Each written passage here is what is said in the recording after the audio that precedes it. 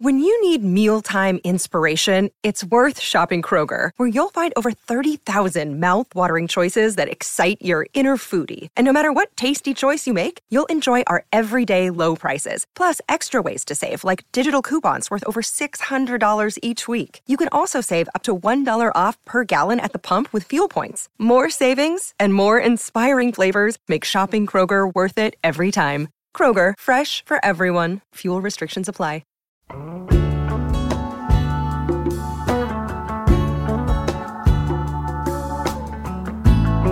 Oh, yeah.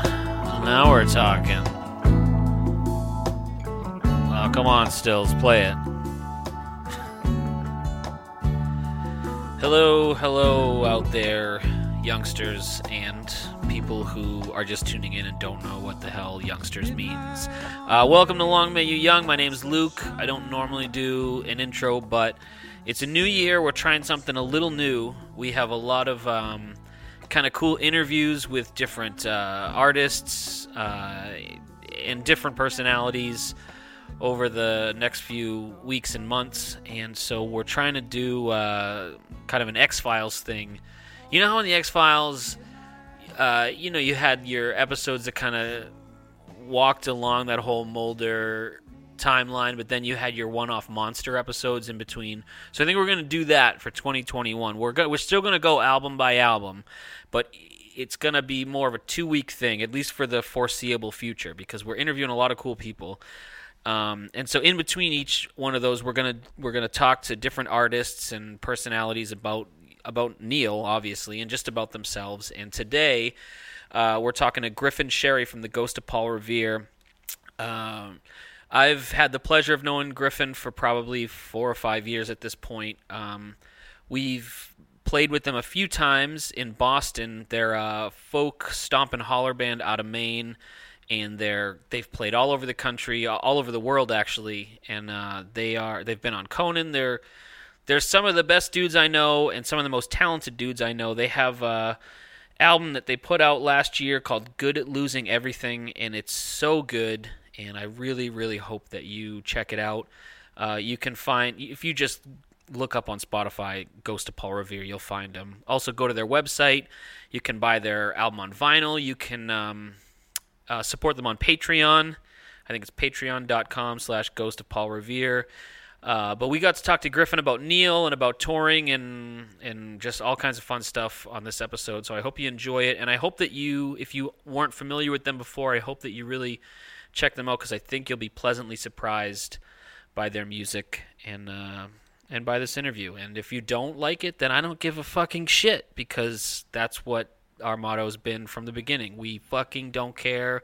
We love Neil, and we love you, and if you don't like this, then just leave us a bad review or whatever you want. I don't care. I'm rambling now because that's what I do when I have a microphone. Let's get to this interview. Here it is. It's Long May You Young, and this is our interview with Griffin Sherry from the Ghost of Paul Revere. Oh, midnight on the bay, sure feels good to me.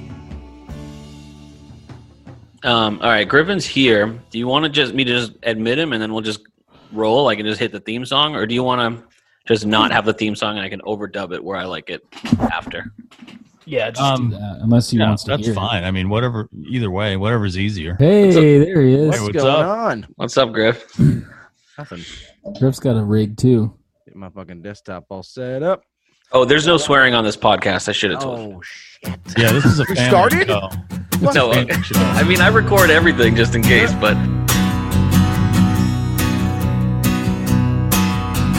This is our Neil Young podcast, where we mostly talk out of our ass while going through the works of Mr. Young.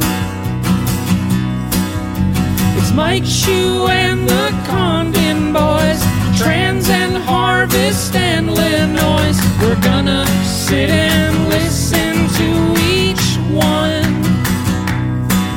It's Long May You Young. It's just like Neil, man. Once you enter the room, the tapes are rolling. We get everything. that's right. You don't want to feel Russ's wrath if you don't. All right. What are you drinking, Griffin? This one's a Bullet Rye right now. Attaboy. Oh Nice. That's a classic, Griff. yeah. How you guys doing? Oh, look at that. What's We, that fancy drink? So we every episode we make up drinks based on the album we're covering or the episode. So this one, I'm thinking of, and also there's a drink called Squirt. I don't know if have you heard of Squirt? Oh, dude. So we have really good friends in the Quad Cities that we stay with every time we tour through town. Oh hell yeah! That the Thieves and Darlingside introduced us to, and they make a drink out there that's just Squirt and Kessler's whiskey, which is like this really cheap fucking Midwestern whiskey, and it knocks you on your fucking. It's great. Oh but hell the yeah! sugar hangover the next day is intense. If you like look at our the one time we did Audio Tree, the hangover on all of our faces is because of that friggin' drink. I've never had it with whiskey before. Oh, it's That's Yeah, we haven't. fascinating. I don't think we've made a Squirt whiskey drink yet. We did the Squirt Fireball, so that's technically whiskey, Oh right. but that was delicious. That was delicious. We haven't made a bad Squirt-based beverage yet. We started doing Squirt-based beverages because Mike, on one of the first episodes, he comes in all excited with this like 24-pack of these cans of Squirt. It was $7 for a 24-pack at Walmart in Pennsylvania. But you were like, you can't get these anywhere. These are the best. And we tried them. We're like, these are really good. And then I went to Market Basket down the road from me like the week after. I'm like, oh yeah, they sell them at my Market Basket. Yeah, Shu was referring to 83 when Yeah. he couldn't get him. But this is Squirt, tequila, and a little bit of cranberry juice. And There I'm we thinking go. about calling Fancy it as hell. the Griffin Squirty. I'm thinking Oh God, please don't anything but that. That's awful. the Squirt of Paul Revere, maybe. Squirt of oh God. Yeah, there we go. We tend to be more of like a put liquor in a glass kind of band. That's about, Yeah, that's that about is as true. far as we go as far as the technicality stuff is concerned. Yeah, I was watching an interview. You said you party like folk musicians, as folk musicians do. What does that mean exactly? I think that's more of a joke because we tend to party pretty hard comparatively to all of our other friends who are in, kind of like nationally touring folk bands. They all tend to take it pretty easy. There's a couple in particular, especially from New England, not to name names, but they do not party on the road, which is a very stark contrast to us because like sometimes some of the years it's been like, are we going to make it to the next town? Because it's just how it goes, you know? Yeah. I think It's all about having fun. some of my latest nights were with you guys. Yeah. Yeah. One time we were up till like 4 a.m. Yep, it was the one of the last Brighton Hall shows we did with you guys was a super late one if I remember that was correctly a late too, one right? too. Oh, that was that so one much and then fucking the fun. one we did in Maine too. Well, you might have just came and seen us at Empire, and then I think we ended up staying up real late. We went to that. Is that the night we went to the house party? Then we went back to Kevin's office. And Yes, jammed? Yeah, that was fun. That was a lot of fun. Yeah. Well, we're talking to Griffin Sherry from the Ghost of Paul Revere. They have a not brand new album, but an album that came out last year. It's called Good at Losing Everything. Griffin, it is, I think, in my opinion, your best album yet. Thank you. And particularly that song really hit me in the feels because lyrically, I mean, it's not a dark song, but it definitely covers some like darker subject matter, but it's a more up-tempo tune. Yeah, So- I mean, I think when the song was originally kind of more of like a dirge. It was a little bit slower, and then like in just working with my buddy and who ended up producing the record, Spencer Albee, we decided to like try to turn it on its head and make it a 7/8 kind of more sing-along song, which was great. And we kind of lucked out that we would have a record and a song called Good at Losing Everything during 2020. I mean, it's kind of crazy that that's how that planned out or played out. Yeah, Unplugged. ours was the opposite. It was called Make Things Better. And everything just got worse. You guys are at fault. Exactly. Yeah. That's true. What was it like for you last year, Griff? Obviously it's been fucking nuts for all of us, especially musicians, but how have you guys been doing, and how are you personally, and are you holding up? Is everything okay? And Yeah, man. I mean, we took it really seriously. It certainly turned our entire year on its head. We were supposed to actually we canceled our flights the day we were supposed to leave. We were supposed to fly to Norway. We had a 7-week tour of Norway and Sweden and Denmark, starting on March 15th, and awesome. that like Saturday evening late, we had been going back and forth about whether or not like this thing was going to like actually pick up steam, and if in a couple weeks we'd be safe to fly back to the United States, because we didn't want to get stuck in Norway, and like it was literally, we decided to cancel our flights and stay home and cancel the tour, and then the next day they shut down air flight, and like then we were grounded, and then and we the 100+ shows that were scheduled for the rest of the, because we our agent's really great, and he keeps our year very stacked, and so we were scheduled out straight until probably March. I mean, we were probably scheduled out straight until October, with shows. Wait, just not just in Europe.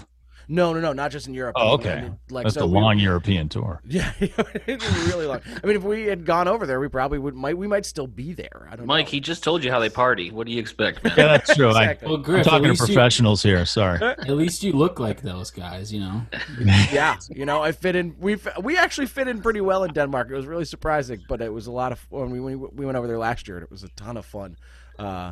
We certainly don't sound anything like the Danish or the Norwegians, that's for sure.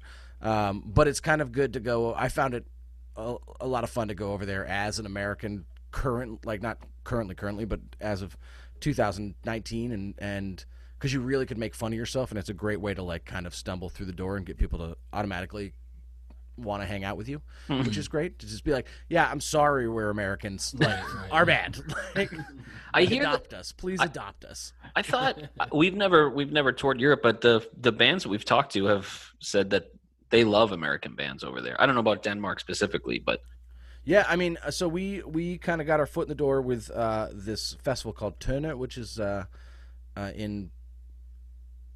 in western Denmark, like kind of in the sticks. Like even my friends from Copenhagen were like, we don't know where that is, which is also hysterical because it's only 2 hours away, and it's like, how do you not know where something is 2 hours away?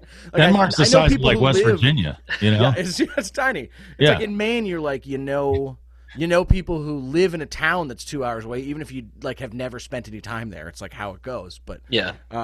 So we did that, and so like a ton of American bands, and we were over there with a bunch of great American bands, and a bunch of friends, which was really cool. Like Caitlin Canny was over there, and man, yeah, the Nice. Metal and Orange, and yeah, just a ton of people. So it was like got our foot in the door that way, but.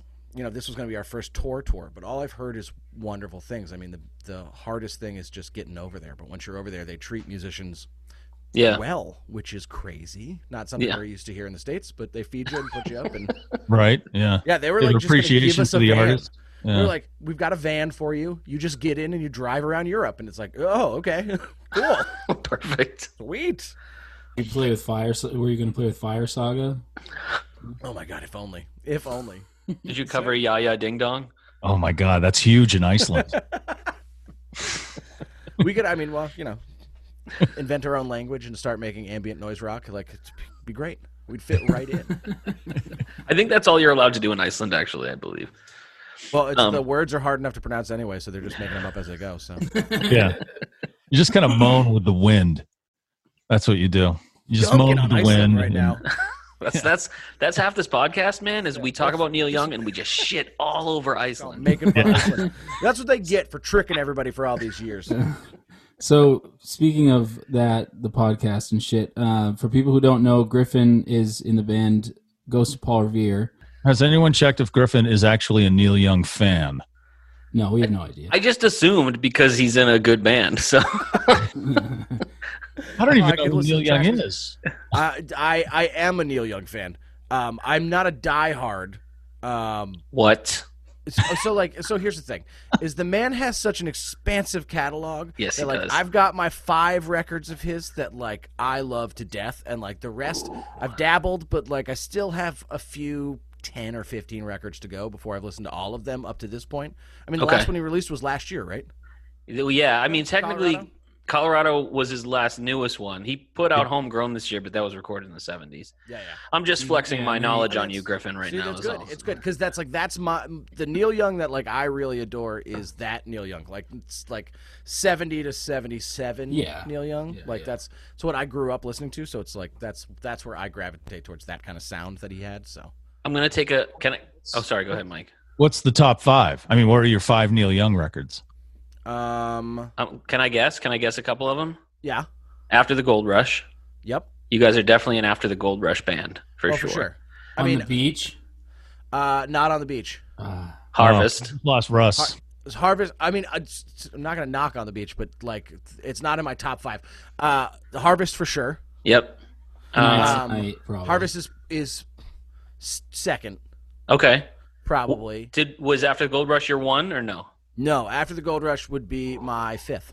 Wow. But what we're talking Okay. about after the Gold Rush, can I get your thoughts on the song Cripple Creek Ferry? Which I think, I'll just let you write, it's packing peanuts to me. It's filler. Well, It's not even there. It's like a bread sandwich. Do you? This might be controversial because this is a Neil Young podcast. Like, how often do you feel like he does kind of put out peanut songs, as you just referred to them, songs that like go from like he has a really high peak on a record, and then like there's a swoop down from another song, and then there's back into something that's like really kind of legendary. But like, I do feel like sometimes he packs in, especially in the later years, he starts to pack in stuff that's like, well, it's great, but also, I mean, Well, anything from the 80s. I mean, yeah, but that's, I mean, those are whole albums. I mean, as far as just like one. That's also every band that was good in the 70s in the 80s. That's true. But as much as he has those two, I feel like he also has songs that could have or should be regarded with some of the huge ones that just didn't get the recognition, and I think are because that's why this podcast is so easy to do, is because Neil is just so fucking all over the place. There's so much you can talk about. Well, So yeah, it's I mean, like, even as those much first as you couple have those records. fillers, you also have like you said, that sort of low swoop in there, and then you have stuff that's like hidden gems, and so. So, all right. So I think I pegged you as an After the Gold Rush being your number 1 record. So what? Go ahead. List your top 5. I'm curious now. Top 5 would be 5th would be After the Gold Rush. The 4th is Everybody Knows This Is Nowhere. Yeah. 3rd would be Harvest Moon. Okay. 2nd would be Harvest, and 1st would be Time Fades Away. Oh yeah. Oh hell Wow. Nice. Cool. Okay. I love That's Time a Fades Away. first. That's a first. We had gotten, a buddy of mine had like brought our kind of surge into vinyl to college, and we had somehow down the line heard this story that like Time Fades Away was like not supposed to be released, so Neil took it off the shelves, and then like you couldn't find it anywhere. It was like one of those rare records you want to find. Turns out that it wasn't a true story, but like for some reason we got hooked on that, and like we listened to that record fucking nonstop Oh, that's so all the good. time.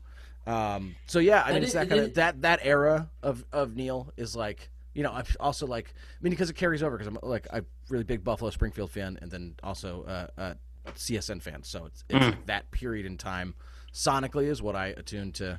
And Harvest Moon kind of got me back into Neil after a period of time. Yeah, I think That happened with a lot of people. Yeah. When he came out, all the people that he lost during all those experiments in the 80s, Yeah. they kind of came back a little with freedom. They may not have Ragged Glory. fans, but the people, like we said about Harvest, it's like everybody who's like not a Neil Young fan, that's the one Neil Young album they probably have. Yeah. And I'm sure Harvest Moon brought a lot of those people back. Oh, this is the Neil Young we know. Oh, he's still alive. Oh, He's still making records. No, partying. Time Fades Away, I believe, and it's been a while. But isn't that the one that he didn't like so much that he bought his own copies of the first run of vinyl and literally redid his roof with them? Am I thinking of the right album there? I think that was That was the story I had heard about Time Fades Away, but I don't think was that's that Time that Fades one? Away. It was either that or On the Beach. I can't remember. No, it wasn't on the beach. It wasn't on the beach. It was that or no, it was Zuma. It was the first pressing of Zuma, and he didn't like the mix, Really? right? no. I don't know. It was There was like 200,000 copies from the record company, and he shingled his barn with them. I think it was Zumo, wasn't it? I'm gonna bet you $10 it's Time Fades Away. Time Fades Away or Comes a Time. It could have been Comes a Time. It wasn't Comes a Time. No, maybe it was Comes a Time. I know Time Fades Away. He told the record company to let it go out of print. And it was Time Fades Away then. Yeah, a long time he said that that was his least favorite album, that should never been released. But then later on, he said, "Well, it comes a time." It was later on. He said that he was saying that because it reminded him of a really bad time in his life. Yeah, you know, that he had problems with his band, and you know, Danny Whitten had just died. That was the tour he was supposed to be on. Oh, that's right. He had just died. So yeah, I mean, well, because that's the chaos first in his life. So the appearance of the bridge. I mean, that's where that song is. So also, no, it wasn't.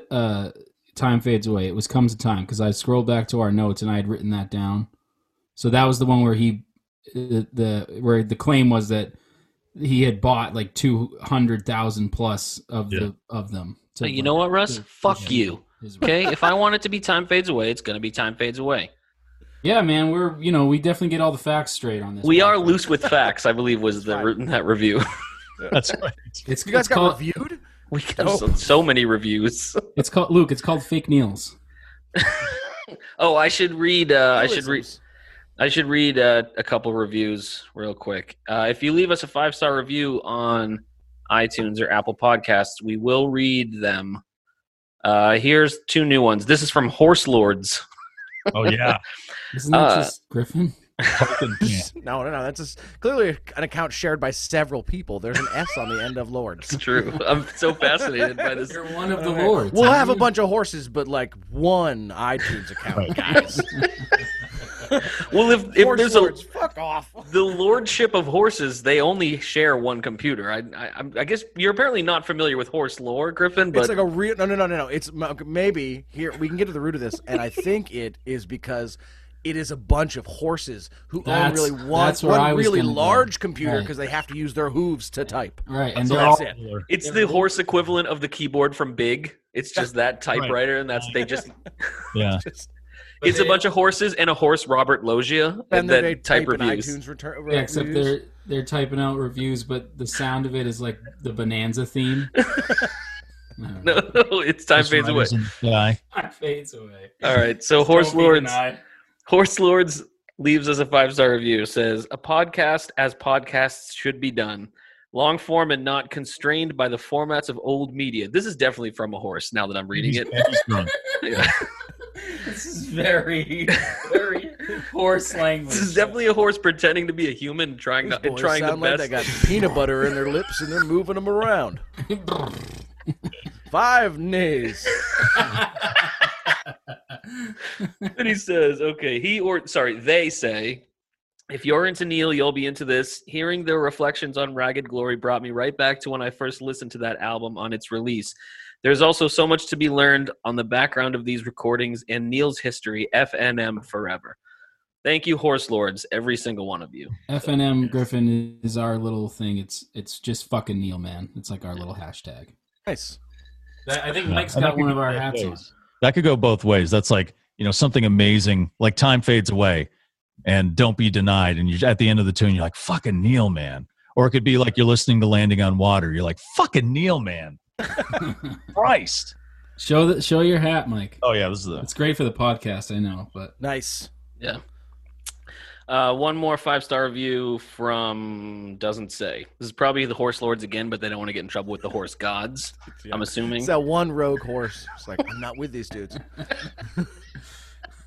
He says, your podcast has been a true gem. The 3 of you have created such a fun world every week. I love Neil, and I laugh out loud every show. I can't believe how much I love Ragged Glory. A perfect jam. Been listening to Weld, Getting Ready. All electric live set. It's excellent. Heads up to Broken Arrow. That album has really got me getting into an old black car and gonna take a ride so far to the land of suntan lotion. That is Broken Arrow. It's much like Ragged Glory, where it's just a lot better if you're driving. I mean, it's already a great album, but if you're driving, it's just perfect if you're on a highway. I'll be honest, I don't know Broken Arrow at all. So that's the one he kind of made in tribute to David Briggs after he passed away. Oh, okay. Yeah, I think that's why he called it Broken Arrow. But that's yeah. I can't wait to get to that one. So Griff, when did you first hear about Neil Young? God, Russ, I hate your stupid podcast. Your pre-thought out podcast question voice is so infuriating. That's pretty good though. So I think the first, like we were kind of talking about, like I got into Harvest first. Because like I started to dive into my folks' records when I was like 10-ish, and that was one of them. And it kind of like one of those records where you put on it's kind of immediate how much you like it. So that was kind of the first thing, and then like I listened to. I mean, back then it was like. Yeah, because I mean, Out on the Weekend right away. Yeah, you know? Yeah. It's one of my favorite songs to sing. Yeah. It's just it's a Yeah, dope we cover song. that one, But that too. whole record. I mean, the backing vocals on that record are James Taylor and Carly Simon, right? No, it's Linda Nicola- Ronstadt. Linda Ronstadt. Yeah, Yeah. Linda Ronstadt. Yeah. James Taylor so was married to Carly Simon. yes. Was he? Yep. He was. Yeah. Is that what You're So Vain's I about? was gonna say? That's what you're. No, she wrote that about Warren Beatty. Really? Well, she never. Wait, maybe it was never Ned divulged. She never divulged who it was actually about. Oh, she did a few years ago. She said it was about Warren Beatty. Did she actually admit it finally? Oh yeah. It's like what 40-something years after the song was released. She just hated how he played Dick Tracy. I think that was it. He just couldn't wear the trench coat. Sorry, Griffin. Really shitty movie references in this, Griff. Just want to give you a heads up. So throw some in. I am ready. Like if you got like, oh yeah, and Mr. Mom. I mean, Michael Keaton. If you want to throw something in like that, that's fine. Throw in a Michael Keaton movie. We got to throw in Multiplicity. That's always the go-to jam. You're damn right. Although we were just talking about Frost as well. Oh, Last time you guys thought about that movie. I never saw Wait, that. you mean Weirdly was it anthropomorphic Jack Frost snowman? or was Jack it Fro- Frost? Oh, I think yes, it's Frost, Jack- right? I don't know. Or is it Jack Frost? Yeah, it was like Jack a Frost. Christmassy movie. No, Jack Frost was the horror movie one right? No, the Michael Well, I mean, Keaton. have you look it watched- up. when's the last time you watched that Keaton movie? It's pretty bad. It's been a while. Yeah, it's pretty bad. And yeah, you're right. It's like the snowman's alive and it's him and it's like the animation is so fucking creepy. Weird. It's creepy. But, oh man. Let me see. Yeah, actually a Jack great question Frost. for you guys Dude. who are Neil Young heads. Is Oh there yeah, a that's right. term We're talking about Neil for Young, right? Youngians? Yeah. Oh, it's Jack Yeah. Frost. Oh, that snowman gives me just Look terrors. at the face. Kind of looks like Luke. Shut up. It does a you little guys bit, watch, though, damn it. You guys have watched Doctor Who at all?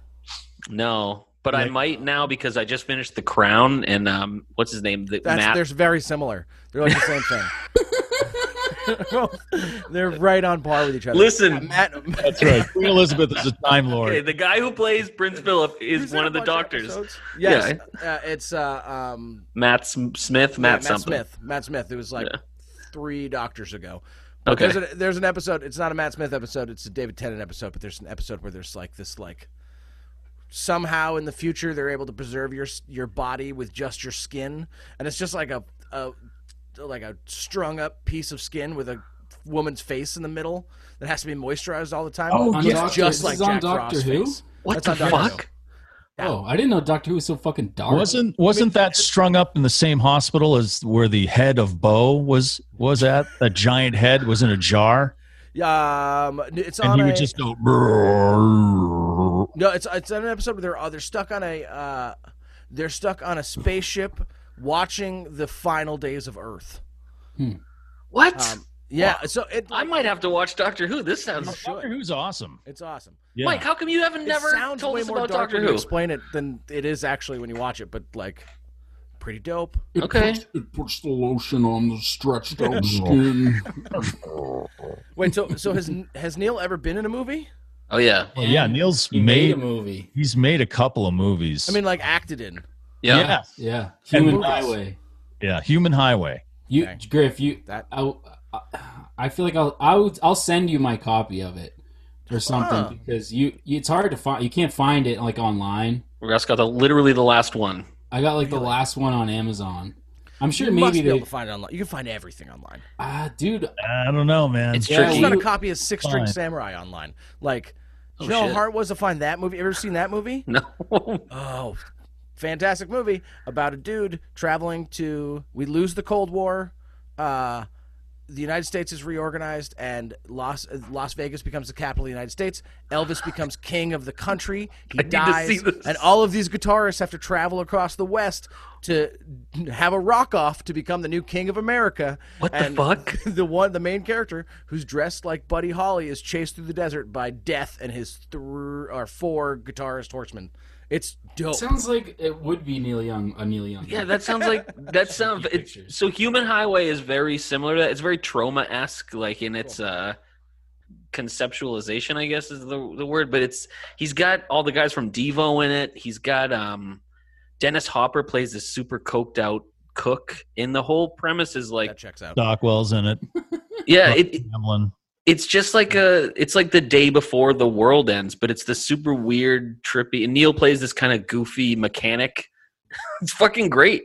Yeah, it's hilarious. It's like one of the silliest movies I've ever seen, but it totally works. And it's it's very 80s. It deals with the Cold War and imminent nuclear destruction, and they live around a nuclear and work and around a nuclear power plant, and people are glowing and stuff like that. A lot of shit about birds in it. There's a lot of stuff about birds. There's like a hallucinatory dream sequence where he actually becomes himself, Neil Young, actually, because he calls himself Waterface. And it's well worth checking out. And then at the end of the movie, everyone disappears, and then you hear, "Where'd everybody go?" That's right, TiVo's in it. Yeah. He acted in some other movie though too, didn't he? who, Mother's Bar? No, Neil Young. Yeah, he was in something else. He was also in that weird thing that Daryl Hannah made for Netflix. Oh, What? The Visitor? Yeah. He was in that? What'd you say, Shu? The Visitor? Yeah, I think so. Yeah, I that's think you- because that's like an album of his too. Yeah, Well, soundtrack, yeah. I think it was that. But he's been in some shit. He's a weird dude. I fucking love Neil. Well, since we were talking about Doctor Galactic Who, Man. we have a theory that Neil is a time traveling vampire. Yep. That have he you just seen? Have you seen The Man recently? Yeah. yeah, I mean, vampires age over like thousands of years. right. Exactly. Probably been around that long. Maybe I'm looking at different pictures of Neil than you guys. No. No, he's No, you're just- he's been around longer than you think. That's Exactly. Okay. Yeah. And he can bounce around through time. So he just kind of Got it. pops back whenever he wants. Cool. Yeah. But I mean, how else can you explain such a massive catalog that's still, like, between Harvest and Harvest Moon, there's like 35 years, and they're still just as good as each other. And even Colorado that he put out last year is fucking great. Yeah. So I don't know. Well, How yeah. do you think he knew so much about Cortez, Griff? That's true. Yeah, Fair. he lived among the Incans. Just read a book. That's true. There's no other explanation for that song. Yeah. Oh, there wouldn't have been any other written history about a white Canadian man living with a bunch of Aztec people or a bunch of Incan unless he's a people in vampire. Mexico. Exactly. Yeah. Speaking of that, we have a few questions for you. Oh. You wrote the Ballad of the 20th of Maine. How did you know about that shit? That took place a couple hundred Time years traveler ago. as well. Oh, damn it. Yeah, Oh, for goddamn. sure. See? Oh, busted me. I wasn't supposed to tell anybody. Time's a flat circle, man. You can just bop wherever you want to go. That's how it goes. It's all happening instantaneously and forever. We All right. okay. We only make a one True Detective reference per episode, so that you got one. That's it. Nailed it. Oh, okay. Oh my god. Well, Yeah. congrats Also, I could so also just, on that. I mean, You're- no one you're would like- see it. It could be just a reference for us, but every once in a while, I could just stare off confused as a reference to season 2. That's true. You're fine. Well, congrats, man! You were part of state history in Maine, Yeah.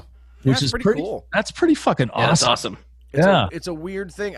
We didn't like. It was awesome because like a couple fans decided to put it forward, and like then to be a part of that whole process and have it be voted unanimously in is a great honor. It's really rad, and also like to know that like the couple years of research that went into that song like paid off because they the state had it checked by the state historian, and it's like Oh wow. cool, I passed. Great, It's fucking Flying cool. colors. Yeah. Because Yeah. I mean, the whole point of writing that song was like a, kind of throwing it back in the face of Steve Earle and Del McCurry, because they have a song about the 20th Maine, but the whole thing is exceedingly fictional. Like none of it's real. Okay. It's all fake. And I was like, this is too good of a story not to actually tell the story itself. Yeah. You can't it's just like picking an event in history and just being like, well, I'm going to make up my own story. Yeah. No, I mean, I had no idea about the Steve Earle thing. I have to look that up. But Yeah, they wrote the song together. I'm trying to remember the name of it. Give me 1 second. But there's a couple of those. I just always like. I'm a big history buff. It's also what Quentin Tarantino does with his films. Oh yeah, That's right. Yeah, Nazi killing fantasies, which is nothing wrong with that. I enjoy it. I'm a big Tarantino fan, so he can do whatever he wants. exactly. Well, it's great that some Maine guys brought it back to Maine. Yeah, hell yeah. Right. Because that is an amazing story at what they did at Gettysburg and stuff like that. And I'm sure they were just. I think that that's important because you got people like Robbie Robertson, who here we go. Was writing songs about American culture, as a Canadian guy. And he stole it all from Levon. He didn't steal it all from Levon. And then didn't give Levon any of the fucking writing credits. Yeah. So you have these, and like you said, Steve Earle, Steve Earle's great, but, what does he know about living in Maine and the people of Maine and stuff like that, I've heard some. Hey, what is stories fucking about his tours through here? But oh, really? Yeah, it's one of those things. Oh yeah. But I mean, it's just like, if he's anything like Justin was, like, it's insanity follows that train for sure. I mean, it's, Did you ever play with Justin? I feel like you guys would be in the same circle. We never toured together, but I knew Justin. I met Justin for the first time at Hardly Strictly in San Francisco. Okay. And he just happened to be outside, and we ended up having a weird curbside party session before he got in a plane to fly to Australia. And then last time I saw him, we were on the Cayamo cruise together. Nice. A ton of time together on that boat, which was great, and have a bunch of really great memories from that. I mean, is that the one with Dawes and? Yep, Dawes was on that boat, and so was the Wood Brothers, and Emmylou was probably the biggest name. Oh, that's right. I think I saw you guys the night before. You were at the Paradise the night before. Oh yeah, so we got done that 3-week tour, played that sold out show at Paradise, went to the bar, got on a plane, hammered. was hungover in Tampa Bay as soon as we landed, got on a cruise ship, ran, got in a cab, ran onto this cruise ship, and then immediately ran on stage, dropped our bags, and started playing because we were the first band to play on that boat. It was an intense week, that's for sure. But were you done after that one show? Oh no, we had 3 more shows. Okay, I was gonna say because that'd be pretty fucking sweet. Yeah, it would have been awesome. No, we had a couple more shows, but because everybody played a bunch. But it was we had a bunch of friends that went on that cruise, so it turned out to be a great time. Darlingside was there, and nice. Brady was there. I'm amazed by that because I only thought 80s hair metal bands had cruises. No, or they Kiss, do. like the Kiss cruise. You'd be surprised how many artists have their own cruises, which kind of blew my mind. Like Kesha has her own cruise. I would go to that cruise every year. Really, Luke? Sold out every Fuck year. Yeah, I would. Dude, Kesha rules, man. There were 50 bands on that folk cruise. It's one act. What do they do? Are they singing all day? No, clearly not. So I guess actually that's not that bad. You just get drunk on a cruise ship all day and maybe stop off in Jamaica and Mexico and then see a Kesha show for $6,000. Griffin, can we talk about Ghostland real quick? We will talk about Neil. People listening, I promise you. We've talked about Neil. Fucking relax. We've already talked about him. Neil, yes. So Ghostland is a huge festival in Portland that you guys put on. It started off, fairly small as you guys are coming up, and it's just blown up into this monster thing that takes place over a few days at Thompson's Point. So last year, your lineup had me super excited, and then like everyone else, I saw you guys doing that thing where you're like, okay, we're gonna postpone it, we're gonna push it back, and then it's like, now we can't do it. Yeah, no one got their shit together. Yeah, and so 2021. I mean, not just Ghostland, but how are you guys planning 2021? Are you tentatively planning anything? Is that such a thing? Is there I mean, our booking team is hard at work at that kind of thing where it's it's still so uncertain. I mean, we're hoping summer. I mean, at least we know we can do outdoor shows ish. Yes. Ish, yeah. Because we did about, after the pandemic started, we did about 15 shows out in public. Yeah, that was roughly around what we did, something like that. It was like, Yeah. and we were really, really worried about them being safe, and how they were handled. So like, we knew that we now know that that's possible. So hopefully once the weather warms up, we can start doing outdoor shows again. But right now it's kind of like we keep booking shows and just like they keep getting rescheduled and moved. And I mean, that's it. That's the only thing you can do. I mean, and Ghostland is similar fate. We're like, we're hoping. You're positively, like cautiously optimistic for it for this year, you think? Or okay, Yeah. nice. I mean, Yeah, man. Yeah, we have to be, because otherwise, we'll hopefully we can get this. If something happens, hopefully we get the same lineup. Yeah, I just feel 'cause bad we for got these. them for 2021. So Right. Yeah, I'm super excited about it. Yeah, I feel bad for all these venues too, man. Especially up in Portland, where you guys are from. They're just getting decimated by this shit, and I don't know. Yeah. State theaters getting hit hard. I mean, Port City already closed down, and Is that permanent, Port City? Because that really sucks. it's tough to say. I mean, it's the I hope it's not. It's not. But at the same time, it's like I'm sure it's not for the. It doesn't make sense for them to keep paying rent on that building. Right. Right. If there's no way for them to make an income. And then it also, like, for the owner of that, it's like it's a lot to pay in taxes to be in the middle of downtown Portland to have nothing coming in nothing coming in. So Yeah. it's tough to say. I hope that it's still around. I would imagine if Port City is like it disappears to a bygone age, and like the State Theater crew will be back with something really impressive again. Yeah. There's no question about it. But Right. And then it's so scary because then, I mean, that's just Portland, Maine. And then you think about every city in the fucking country and in the world, and it's just... Oh, man, like just seeing like places like Boot and Saddle in Philadelphia and Hody's in Fort Collins and like all these venues that we...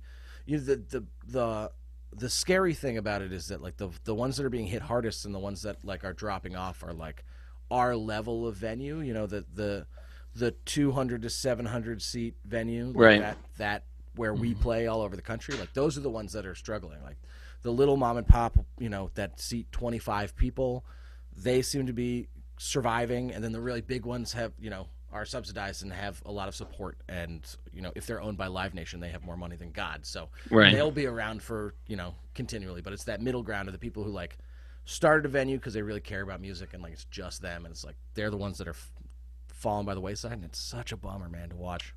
Yeah, which is my favorite kind of venue. I think I've been to like 2 or 3 like stadium shows, and it's fine, but I like that 200 to 700 crowd. Like, segueing back to Neil, Mike, that fucking thing you sent us that's coming out, that he's putting out live. Was it down at the Rust Bucket? Way down in the Rust Bucket. Yeah. Holy was, shit. Yeah, that was from a club show they did to warm up for the Ragged Glory tour. In the 90s, Yeah. Neil doing a club show. Yeah. Is so fucking cool to me. Yeah. I don't He know. strikes me as the kind of dude who would just like roll up in his electric fucking pickup truck and like with a tiny little 10-watt amp in the back of his car and just start playing tunes for people like next to a taco shack somewhere. So when I was in, my friend used to live in the Redwoods because his dad managed a camp in the Redwoods, around San Francisco. Yep. And there was this, and it was kind of near where Neil lived or has a house. And there was this little, up on the hill on this mountain, there was this little restaurant, sort of like an Alice's restaurant type. I think it might have even been called Alice's restaurant type of thing. Just like a small mom and pop sort of thing. And they said that every once in a while, Neil would just show up with a guitar, and if you were lucky enough, he'd just play a quick set.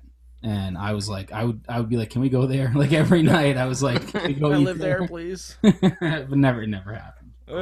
It's like the equivalent of going to the Comedy Cellar and, Chris Rock just pops in or some shit like that. Right, yeah. Right. But yeah, Luke, you should be excited about that album coming out because there's a live version of T-Bone on there. I saw that. I'm very excited. Hopefully it's not like 20 minutes. Hopefully it's 25 minutes, you fucking idiot. God. Jesus Christ. Why do you hate that song? It's a great song. It just shouldn't be like 9 minutes long. It's 3.5, 4 That's minutes. right. A song should have 3 minutes of music, 2.5 minutes of lyrics, 3.5 minutes of a jam, and then possibly a bridge. No, because after 4 minutes, you're just like, okay, I get it. No, it's the music, man. It's a great fucking song. T-Bone. You know, no, You're crazy. Yeah, I'm crazy. You're a Fish fan. You love Fish. Yeah, you know what? Their jams are pretty good and they sound great.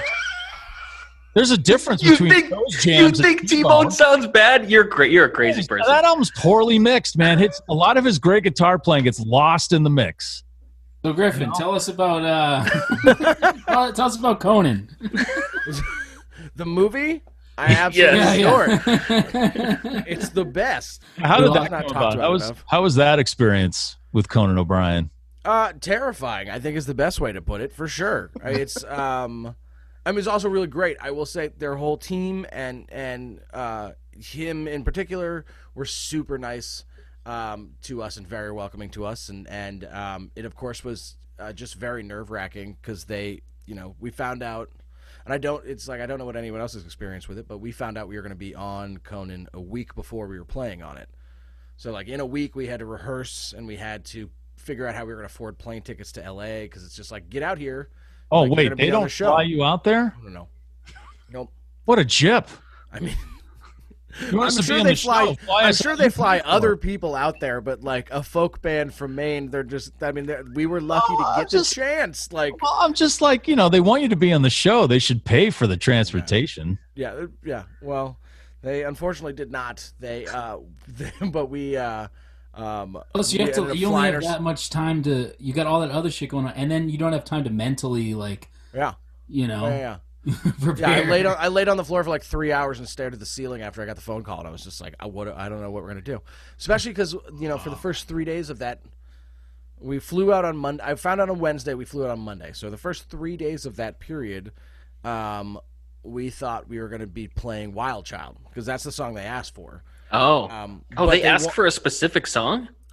In our case, they did. They were like, they'd heard the record, and then they were like, Conan wants to hear this song. It's like, cool.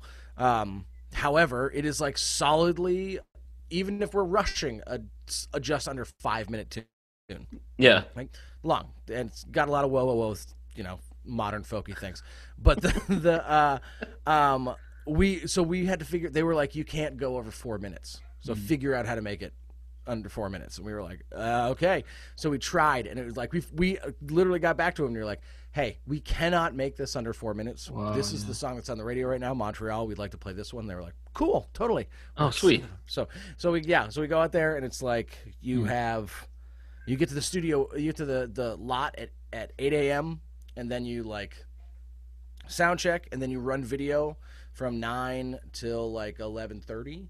So they just you run the song a shit ton of times, and they get all the audio levels good, and then they practice their camera moves for the whole song. And then it's you just wait until you go live at 5:30 in the afternoon.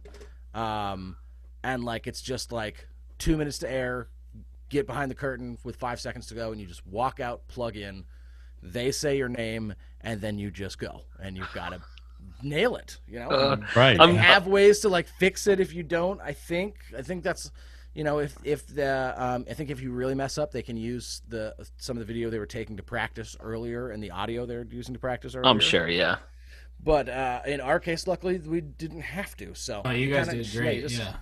And then I realized how tall that man is as well. yeah. I'm just standing next to you. It's like there's a picture from that night on my mom's fridge of Conan with his hand on my shoulder. And I look like a dwarf. I literally look like I'm 6 feet tall, and I look like a dwarf. It's nuts. Yeah. Who else was on the show that night? It was, oh man, who the hell? Oh, DJ Khaled was the first guest. Oh my god, dude! And he rolled in he rolled in a I can't remember what it was, some outrageous sports car that his crew was in slippers, walking around in slippers, and I would be like, who is this person that walks about in public in slippers? Good Lord. And the other one was Natasha Leggero, who was legitimately very nice. And she was also exceedingly pregnant. It was super nice. But Nice. it was, And so you didn't have that much interaction time with Conan, just kind of brief here. Yeah. No, I mean, brief. Talked a little bit after the show, and talked a couple things before the show, but not a whole lot. I mean, I talked more with the band, I think. Yeah. My first interaction with Conan was I was outside during the waiting period, smoking a cigarette in the only 2 feet of shade I could find in the entire Warner Brothers lot. Like beating sun, and I'm like in this little shadow fucking square, just chugging a cigarette. And then it turns out that shadow was Conan standing over you. Just a wave of his hair in front of the sun. No, and I see him come down the alley, and he's like in a leather jacket and like slacks and got aviators on, and like walks close. And I just like give him like the New England like nod, smoke, and he's like he looks at me and looks at like the situation and just goes, I get it, and just points to his hair and walks away. Like, yeah, he knows. He's from Boston. Oh, that's awesome. Although he's too much of California now. If he's wearing a leather jacket, and Yeah. it was like, Yeah. I guess it was January, so maybe that's fine. Did you notice like I don't know, any kind of bump? I'm not talking specifically in sales, but after playing like I thought you meant in Conan's pants. shows, or did you have more calling for you or anything like It wasn't that? a medical exam. You notice a lump on your neck after you played? That's a common thing with his guests. Yeah, that's I've heard lawsuits aplenty. You know what? To be totally frank, I didn't at all. Okay. I will say that what we did see was like an increase in ticket sales, kind of across the board. Not immediately, but in the like 6 months to follow. What about like social media, like a bump there? Or... No, Wow, none. I mean, that's interesting. I don't even think it's our most viewed video on YouTube. That's wild. Yeah, I'm just wondering about the ROI on paying for your own goddamn plane ticket. Gosh, you're still on this. I think it's fair. You want to be? We want you on the show. Okay, well, how are you going to get us there? You know, I am a musician who writes my own music. ROI has never factored into anything I've ever done. It's literally non-existent. If I did that, I would never have done any of this. There's no way. Yeah. I'm still trembling hearing you talk about that waiting period. Oh. They call me, everyone in town meeting calls me Pacey Lukey because First off, that doesn't even rhyme or make any sense. I know they're bad at nicknames, but it's because I'm pretty sure you're the one who called yourself that. All right, I'm bad at nicknames. No, I didn't. You guys yes, did. you because, did. You definitely did. No, I Why didn't. not go with something like Uncool Hand Luke? You did. Pretty fly for a Wi-Fi. or Luke Pacewalker. Come there on. you go. Yeah. Listen, anyway, well, I mean, I just get nervous before certain shows, and I just. What was it? What was the one you were? It was Sturgill that I got fucking Sturgill, you pacing were everywhere. freaked the fuck out. And But then we had also never done a show of even that size before, and I think even any show. I think Three Dog Night. That one. Yeah, because it's fucking Three Dog Night, man. It's just what I don't know. Why you guys just sit there. It's weird to me. You guys open for Three Dog Night? Yeah, we didn't tell you that. No. I'm trying to think of a good Three Dog Night pun, but I'm Is that the group with the guy who had so much sex his penis split down the middle? Yeah, no, that's Russ. Oh, that's right. You just had surgery on that, right, Russ? Yeah, reduction. I don't know, Mike. We didn't bring that up. Yes, it was. Okay. It was. I knew that story. And no, they were awesome, Mike. They were great. The guys are like in their they're almost like 80. They're like in their 70s and they still sing like so beautifully. Yeah, they're incredible. That's cool. It was really cool. They were super nice to us too. It's also weird to be around a professional band. I mean, we're around a lot of them, but like they're doing vocal warm-ups, and we're like, that sounds like a good idea. We should do that one of these days. They're doing vocal warm-ups, and we're fucking pounding down like the Alfredo pasta and chugging whiskeys and shit, like whiskeys and cokes, and they're like, and You guys are like, hey, is this food free? sounds great, guys. Oh no, we all took Chicken Alfredo to go from that show because it was at It was at the Blue Ocean Music Hall, and they cater. Being an opener Nice. sometimes where you're just like, doesn't matter. Yep. Yeah. Being a character actor, you're just like, I got it. I'm Yep. cool. Yeah. Whatever I want to do. One of our last shows in Maine was that flannel jam thing, and Ballroom Thieves were there, and it was the Trampled by Turtles was headlining, and so every band back in the backstage area had their own little green room with their own snacks. And I remember thinking, I want to just fill my backpack with all of these tortilla chips and hummus things, but I don't know if that's like good etiquette. I don't want to burn a bridge. And then I look over and Devin's just shoving all the shit into his backpack, and I'm like, okay, so we're good to go for this. Yeah, we call it green room grocery shopping. It's like, and I think it's like, the more drunk you can be and like the more awkward you can make it, like if you can just like get all of it, pack everything into the van, and then the last thing you do in a venue is like go running out of the venue with an armful of snacks that you've gotten from the green room, like coffee you didn't make, like whatever. It doesn't matter what, everything, literally sugar packets. You just it's free. We're taking it. Yeah, it's like, dude, they got it all for you. Yeah, and it's make it a game for yourself. My cars always end up with like at least 2 fucking full packs of water bottles. Yeah. You know what I mean? Because we're not getting paid for the fucking show anyway. So always take the water. I'm taking this Especially water. if you're I will tour drink driving, this fucking water. You know? Yeah. Oh, that makes me feel better. Oh yeah. It's every band. I hope that like, I mean, I'm sure that bands that are doing really well don't do that shit, but like, I don't know. As also you hear about the rider stories, and I actually would love to see Neil Young's rider. Oh man, because there are some crazy riders out there from people you don't expect, but like, I wonder what it is. It's birds. I just want a lot of birds, and I want a Lionel train set. Yeah, I want a full train set that. I want a full fucking train set, and I want organic cherries. Okay, I don't want any of that fucking GMO shit. If I see anything that even fucking reeks of Monsanto, I'm gonna fucking. If there's out of here. I'll show you some fucking horse lords. I'll have fucking horse lords in here quicker than you can say fucking David Briggs. Just bag tagging on your biggest fan. 5-star review.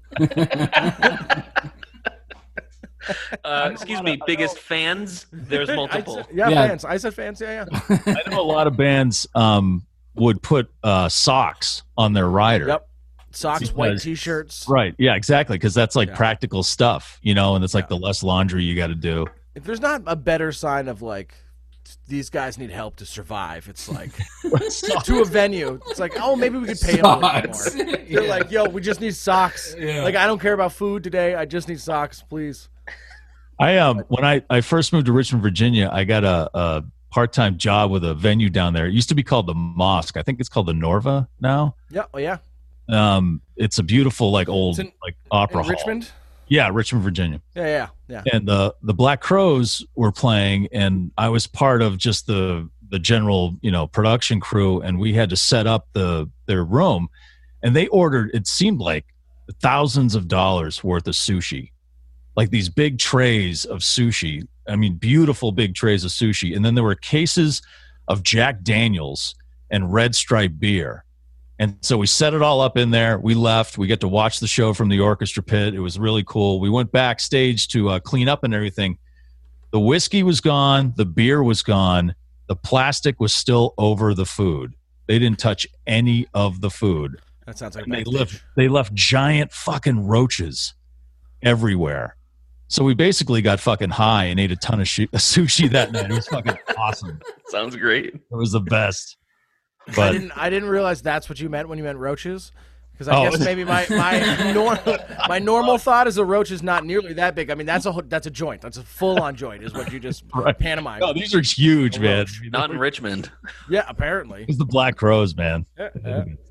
Yeah, we the Norva's cool venue. We've done it with who were we there with last? The Dusters, I think. Yeah, it's cool. Yeah, it's a nice room. Yeah, it's the orchestra, the symphony orchestra will play there sometimes and stuff. It's a beautiful place.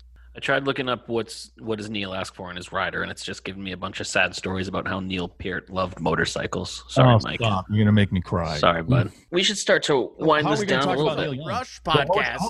Holy God, I wouldn't have stopped. Hold on, what was that, Griff?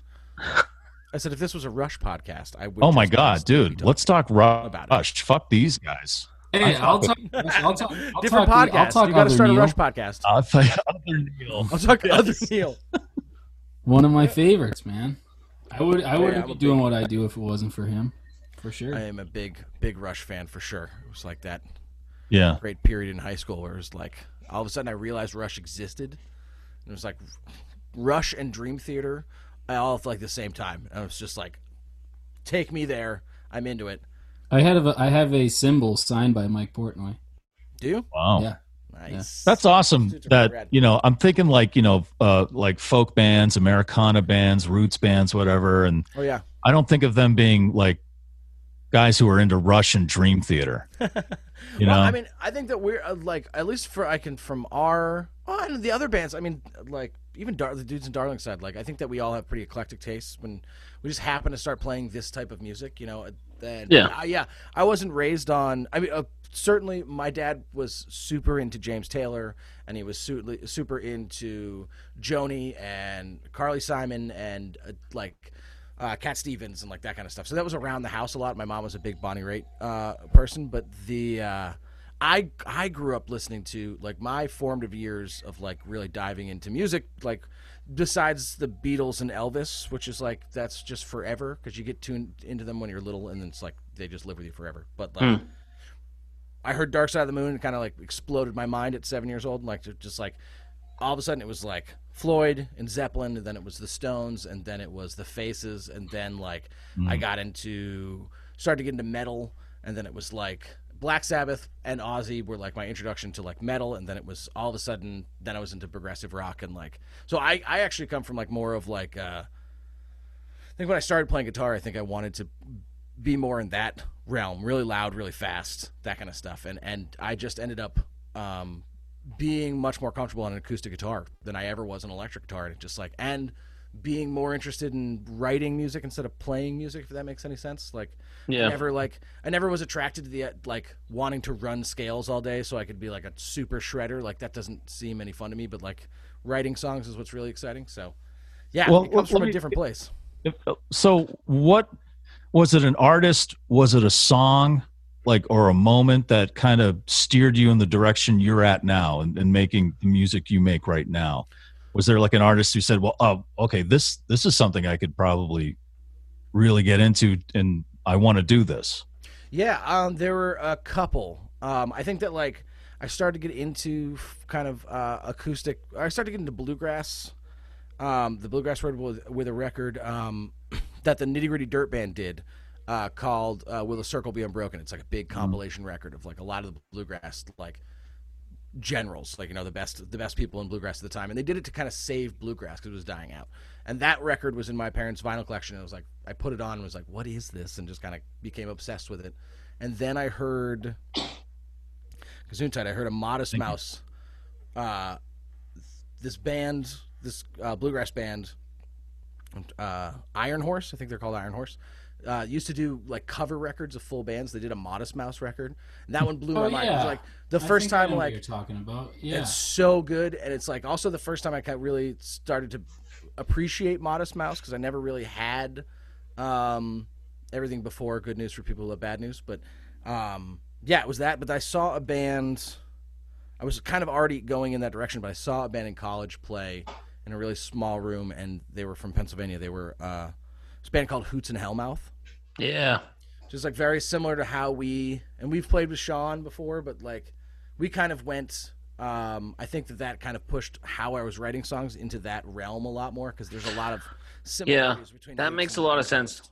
I love Hoots and Hellmouth. They did. What's that song? Why Would You Not Want to Go There? Is that the name of that song? God, they're fucking great, man. Dude, my favorite, and you can't really find it anywhere, but last time I checked, it wasn't on Spotify, but he has a song that was on the original Hoots and Hellmouth demo CD, which I cannot find anymore, and like the computer with it on that iTunes is like just, you know, died 10 years ago. So but they have a song called "Asleep on the Couch," which is like one of my favorite songs of all time, and now like I can only find like shitty YouTube versions of it, and it just breaks my heart. It's like, oh, it's such a good song. But they're powerful vocal driven acoustic group from Philly. Yeah. No, they're great. And so some of the stuff you were saying made me think of this. I think one of the reasons I really appreciate you guys and have been for a while, and this is another thing I like about Neil, is, I mean, when y'all started, you were, I mean, like a 3 or 4 piece, no percussion, very acoustic, and you've, on your own terms, not by any like pressure from anyone else, you were like, I think now we want to do this kind of a record. Now you got a full drummer and like a full band setup. And we've gone through a similar change. Russ went from a cajon to a full kit, and it wasn't really based on anything except this is the record that we wanted to make. And I feel like Neil, he's obviously a musical inspiration for us, but I think his personality and when he talks about I could never decide between being like a solo acoustic act and just fucking wailing on an electric guitar. So I did both. Mhm. I don't know. I think I really appreciate that about you guys. Have you gotten any blowback since you've incorporated a full band, or have people been Oh, pretty?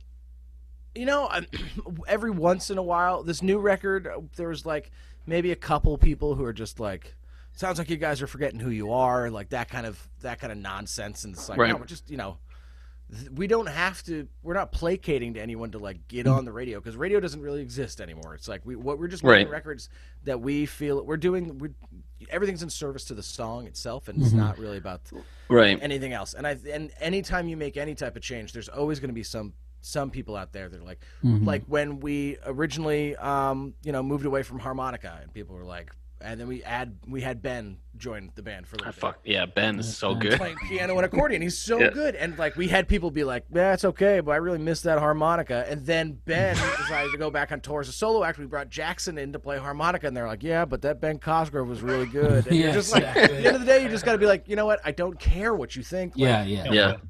you guys like what we did. Just have to remember that like people like the music you make, especially in the beginning, because you weren't kind of beholden to anything. Exactly. Yeah. And I totally resonate with what you said about being really drawn to the writing side of things. But I've also sensed from you and have been inspired by you on stage, from your presence and your passion when you're on stage, and that sort of liveness, and I know, like you said, you don't want to necessarily. You said you're more into the writing, but I've also seen you play where I think you hold the two worlds really well, and I feel that's the type of people. You're one of the bands that we love to play with the most. I think because of that reason. There's other bands too where we love playing with other bands like that, and you're definitely one of those bands who I am inspired by in that. Does that make sense? Yeah, it does. Thank you.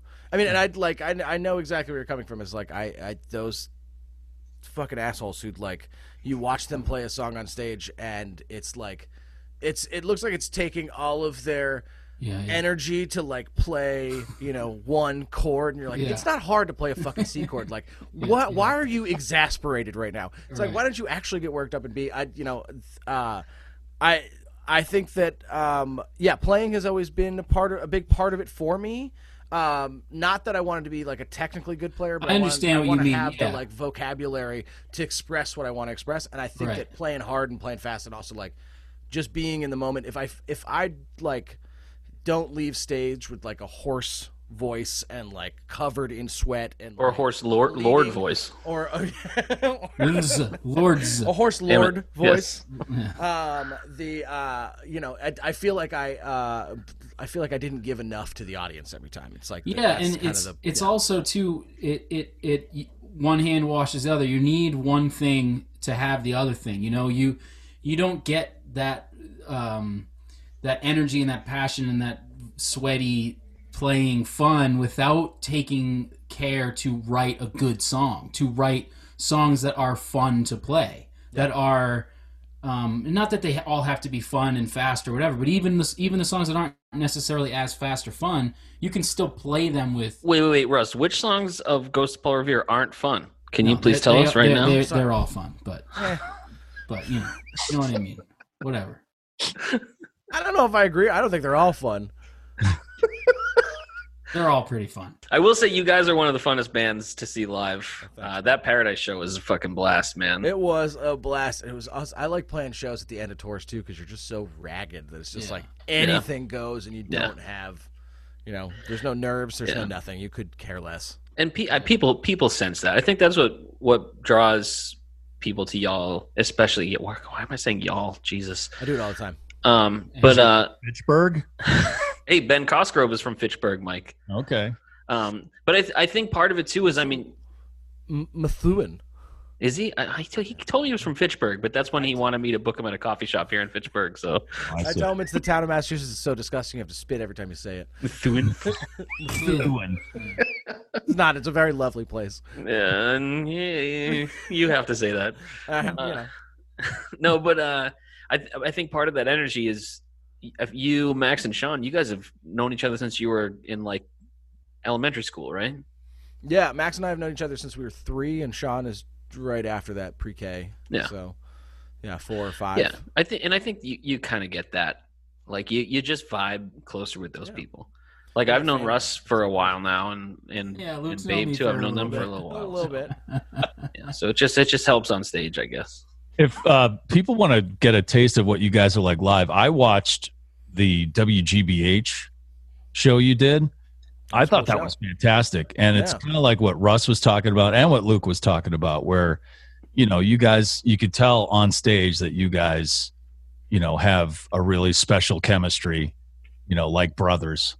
Yeah. Almost. But that's also a great performance, and it's well filmed and stuff. So if people are interested, haven't heard your band before, I would, if it's okay with you, I'd like to suggest people check that out, because that was a great show to watch. Oh, thanks. So when it comes to covers, I want to try to segue back to Neil real quick. You guys are Young podcast. I forgot. That's right. I keep forgetting it's a Neil Young podcast. But you guys are fun. Like that Brighton show we played, I remember being up in the green room, and you guys were like, we should do a cover at the end of our set, and we just kind of came up with some ideas and just did it. You're super loose, which I think makes for a better band live. I think we did a Dr. Dog song. I think we did. Yeah, we did.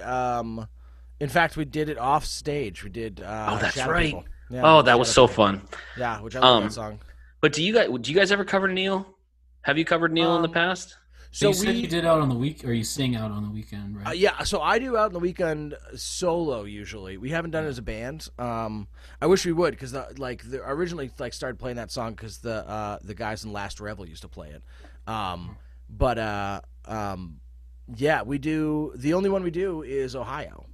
Oh, nice. So and we've been playing it a lot this year. I don't think I've seen you do Ohio. Is there a recording of that I'm just not familiar with? Is that not sure? I feel like that might even be on an EP you guys put out, or maybe I'm thinking of something else. There's no Ohio's not. Well, Bob O'Reilly is. So we did. I'm thinking of Bob O'Reilly. Never mind. Yeah, that Baba was a cool and cover. Nothing from Nothing, I think, are the only 2 covers. Yeah. Yeah, but Ohio, there might be something from this year. I mean, we were having a lot of fun, especially when all the shit kind of started in the spring of just, changing the words around to incorporate our soon-to-be former president into it, which was great. So, much to rousing applause. Who would have known? But, yeah. Did you guys actually, Griff? We've lost quite a bit of fans. Have you guys encountered any of that? Or you have? Fuck those people. Fuck those people. First off, fuck those people. And of course, yeah. Maybe 1 or 2, and you get the odd person to be like, well, they shouldn't take a political stand, and it's like, bitch, we caucused for Bernie. We've never hidden it. It's like, what are you surprised about it now? It's like, of course we're going to say Black Lives Matter. Like, of course we're going to stand towards the left of most things, It's like, clearly we have never hidden that fact. And we also, we also, for the first time this year, got asked to do a lot of more than a few political caucuses and things. Yeah.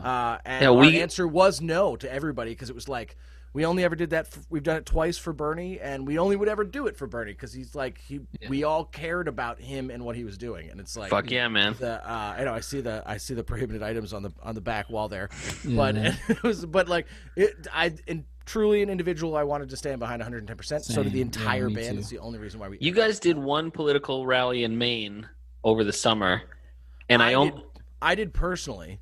Oh, I thought Oligos did. No. I only know this because they asked us, and then they're like, "Oh wait, you're not from Maine," and then they bumped us. I'm like, "God damn it!" It was a pretty good payday too, and in this year, it's like, shit. The only one we did was the only one that any of us did was I did one. I did the Rally for Democracy, which was like a very small thing. Okay. Maybe I'm thinking of someone else. Really, when you think about it. The Rally for Democracy, which was it should be bigger. Yeah. Yeah, right. It was a drive-in event in Wiscasset, and it was all those guys really mean well. But also, like, how crazy is it? I mean, I understand that, like, all the promoters were definitely were part of the Democratic Party, at least working for members of Congress that were running on Democratic platforms, but, like, at the same time, to think that, like, a rally for the word democracy is like a political leaning that leans one way or the other way is how crazy this year has been. It's just like, oh yeah, come on. Yeah, it's insane. Oh God. But Well, no, good riddance so to 2020. we're good riddance to it. We haven't lost any fans over it. You know, we haven't really done any overtly political songs. I think some of those are coming, but like, Nice.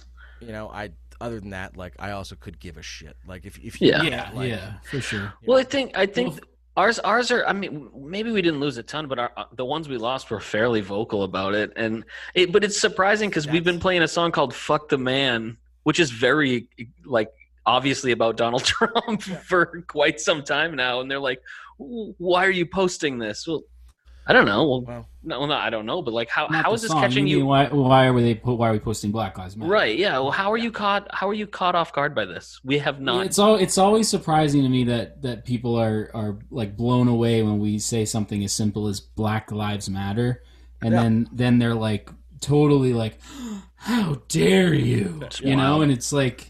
A fun how world. dare you? Yeah, right. It's fucking insane, man. It's fucking absolutely insane. So yeah, it's also kind of one of those blessings in disguise where it's like, well, you know what? Expose them so that we can fucking get rid of them, you know. And they're always going to be the loudest motherfuckers in a room. Yeah. You know, even if there's two of them, they make themselves sound it's the like hidden ones though. It's the sneaky ones that are the weirdest, you know, where they're like really nice and they're whatever, but then, you know, you and then they're the disappointing ones. I mean, we like it happened only once, but I mean, we kicked somebody out of one of our drive-in shows for refusing to wear a mask this summer, and it was like, no way. Oh wow! Like, here are the rules for being at the show: wear a fucking mask, stay 6 feet apart from people, be safe so we can have a job, and then so that, like, because if we ever heard that someone came to one of our shows and then got somebody, even if they just got somebody else sick tangentially and that person died, we would be heartbroken. It's like we have to take this shit seriously. So like, yeah, sorry, but you're out. It's like, you want to piss on the venue wall, like, you get kicked out of the venue. Like, that's all it is. But then you guys went backstage and had some adrenochrome, right? You guys like were children's blood. that's why we I don't drink children's blood. That's why we look so youthful and fit all the time. Wait till you try Steven Stills' blood. Of us, you know how youthful and fit we look. I don't know, Max. I mean,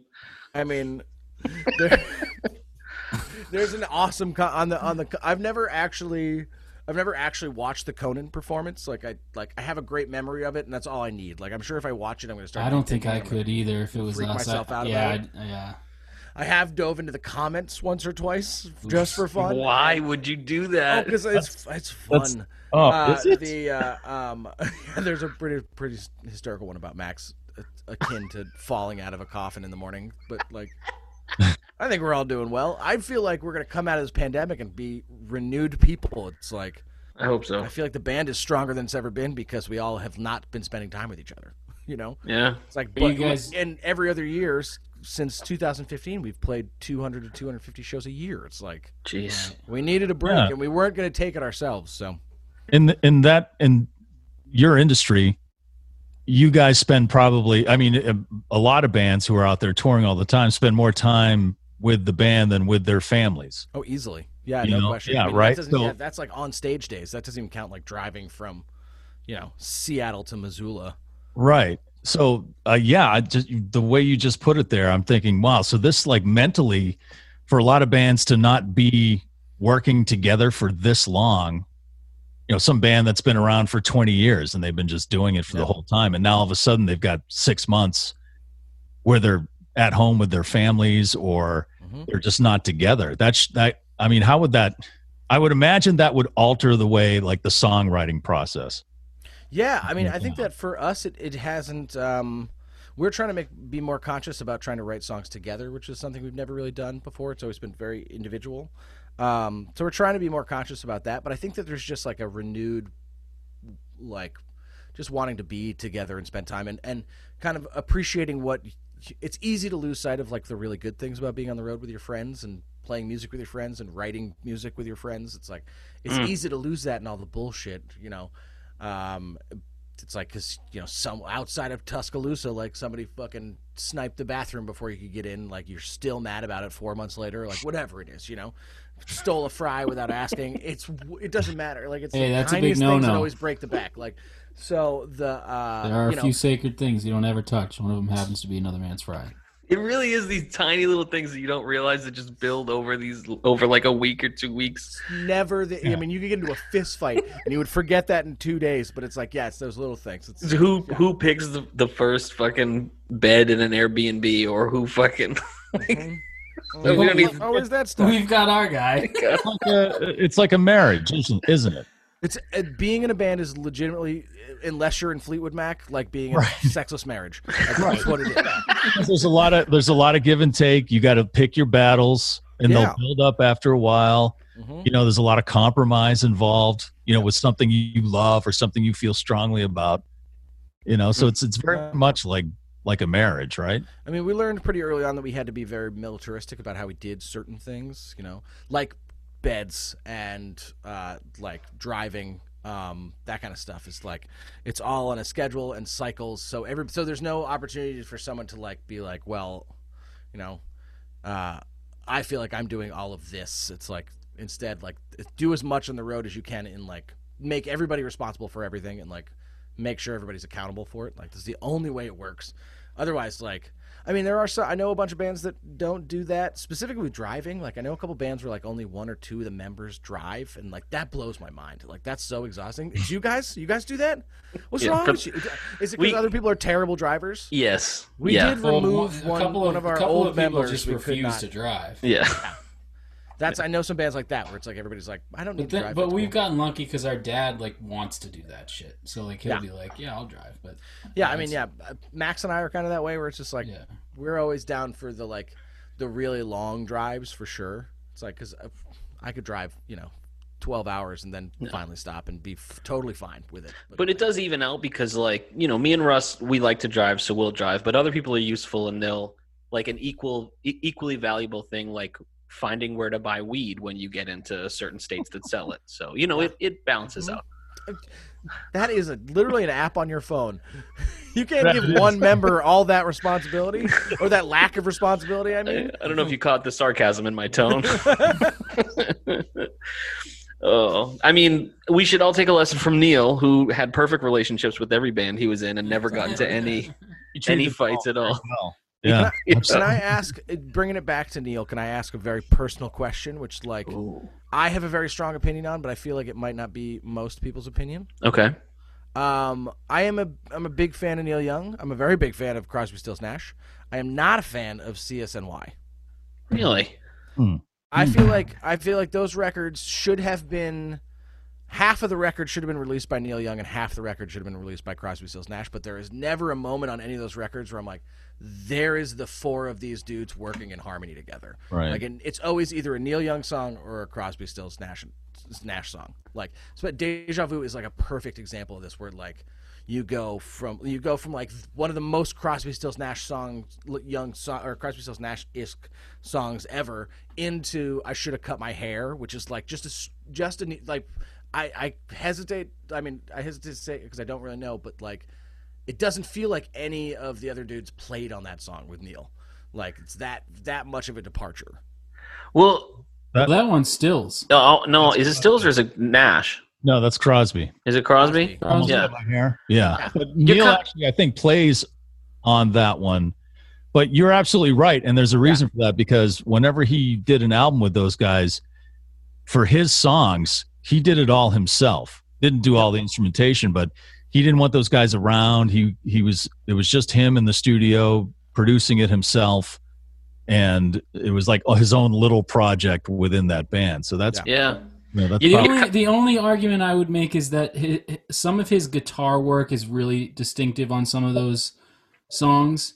But I do agree that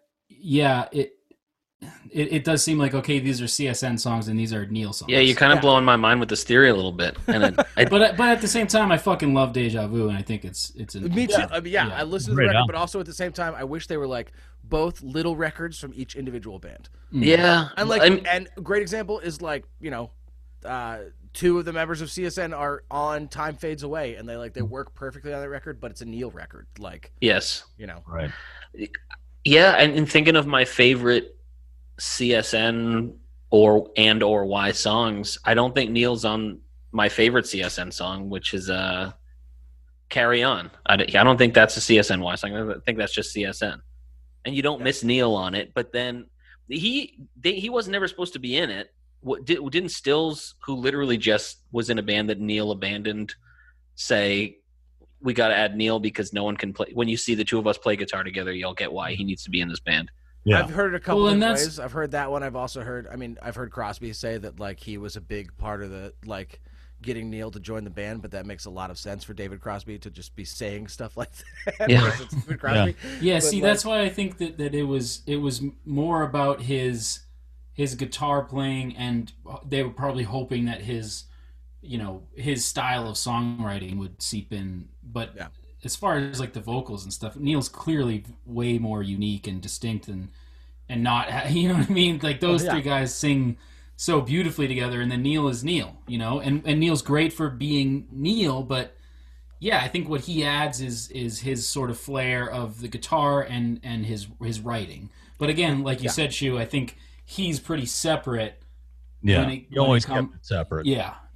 And Yeah. It's like thinking that Bob Dylan was going to like sink into the like vocal harmonies of the Traveling Wilburys. It's like, oh no, no. You always hear Bob. There's no way not to hear Bob.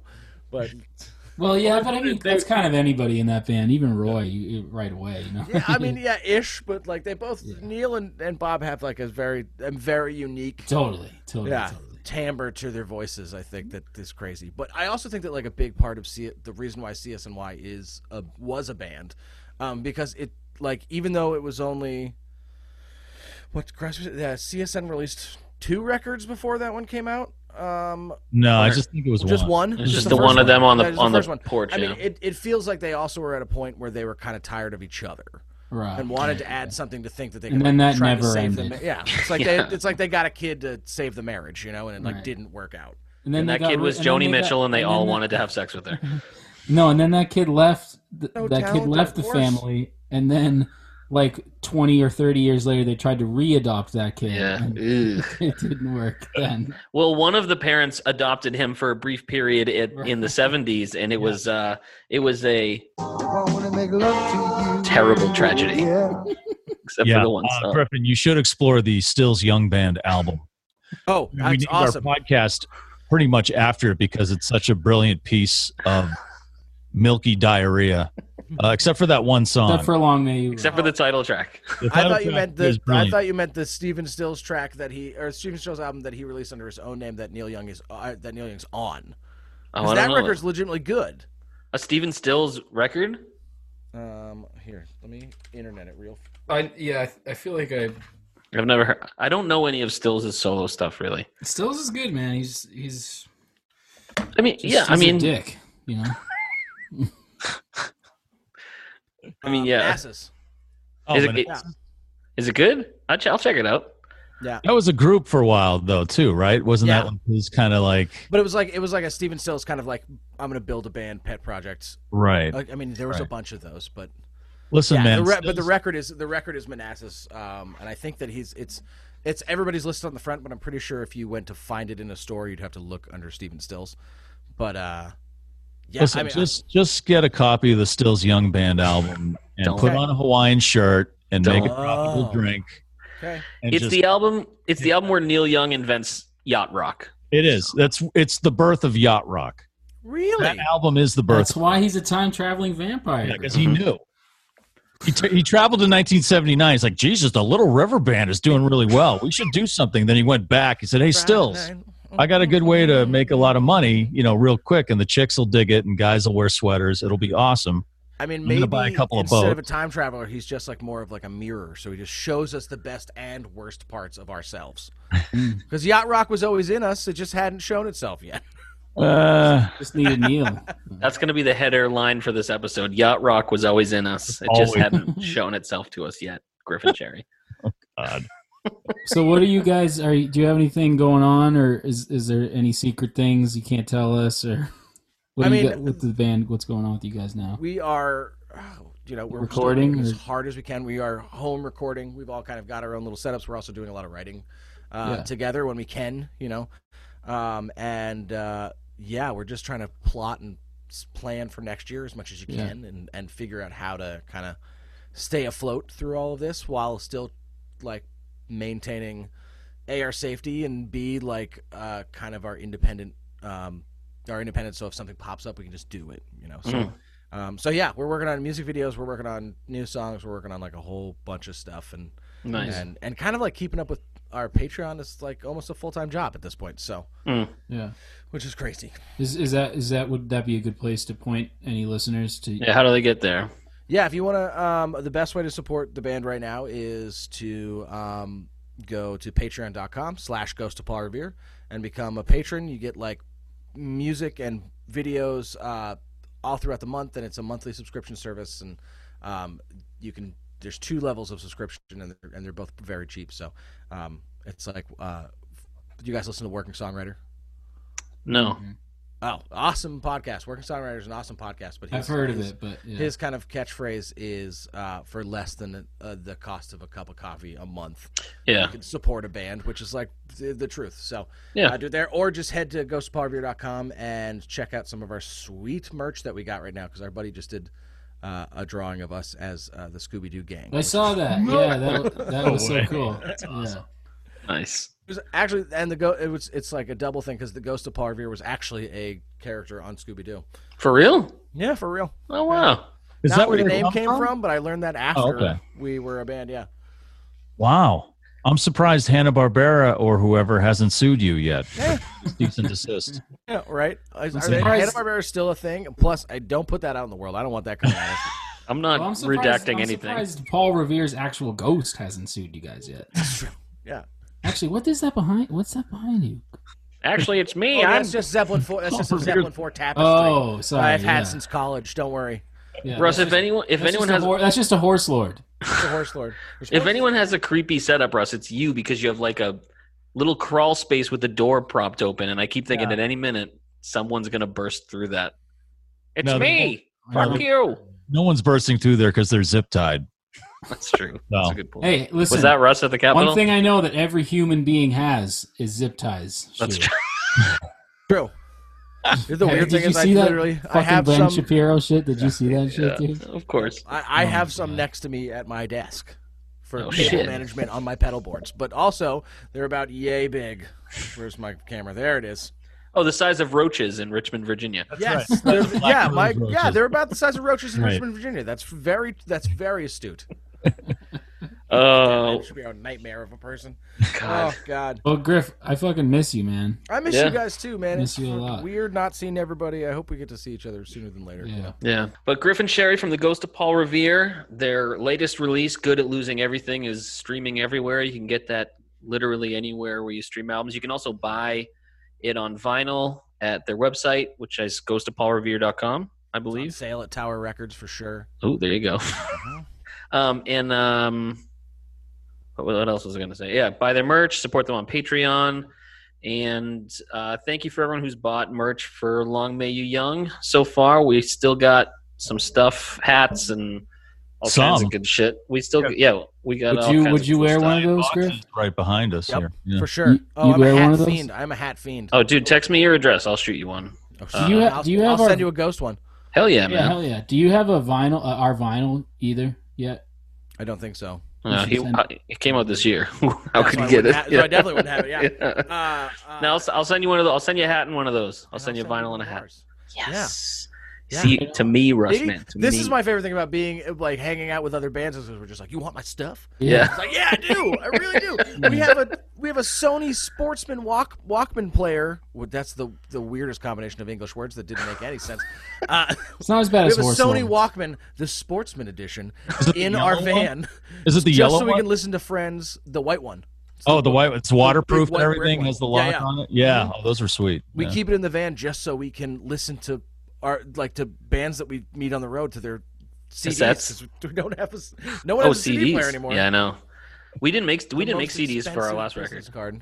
Did you guys make Smart. CDs? Did you guys Yeah, make yeah. CDs? Yeah. We didn't. Yeah.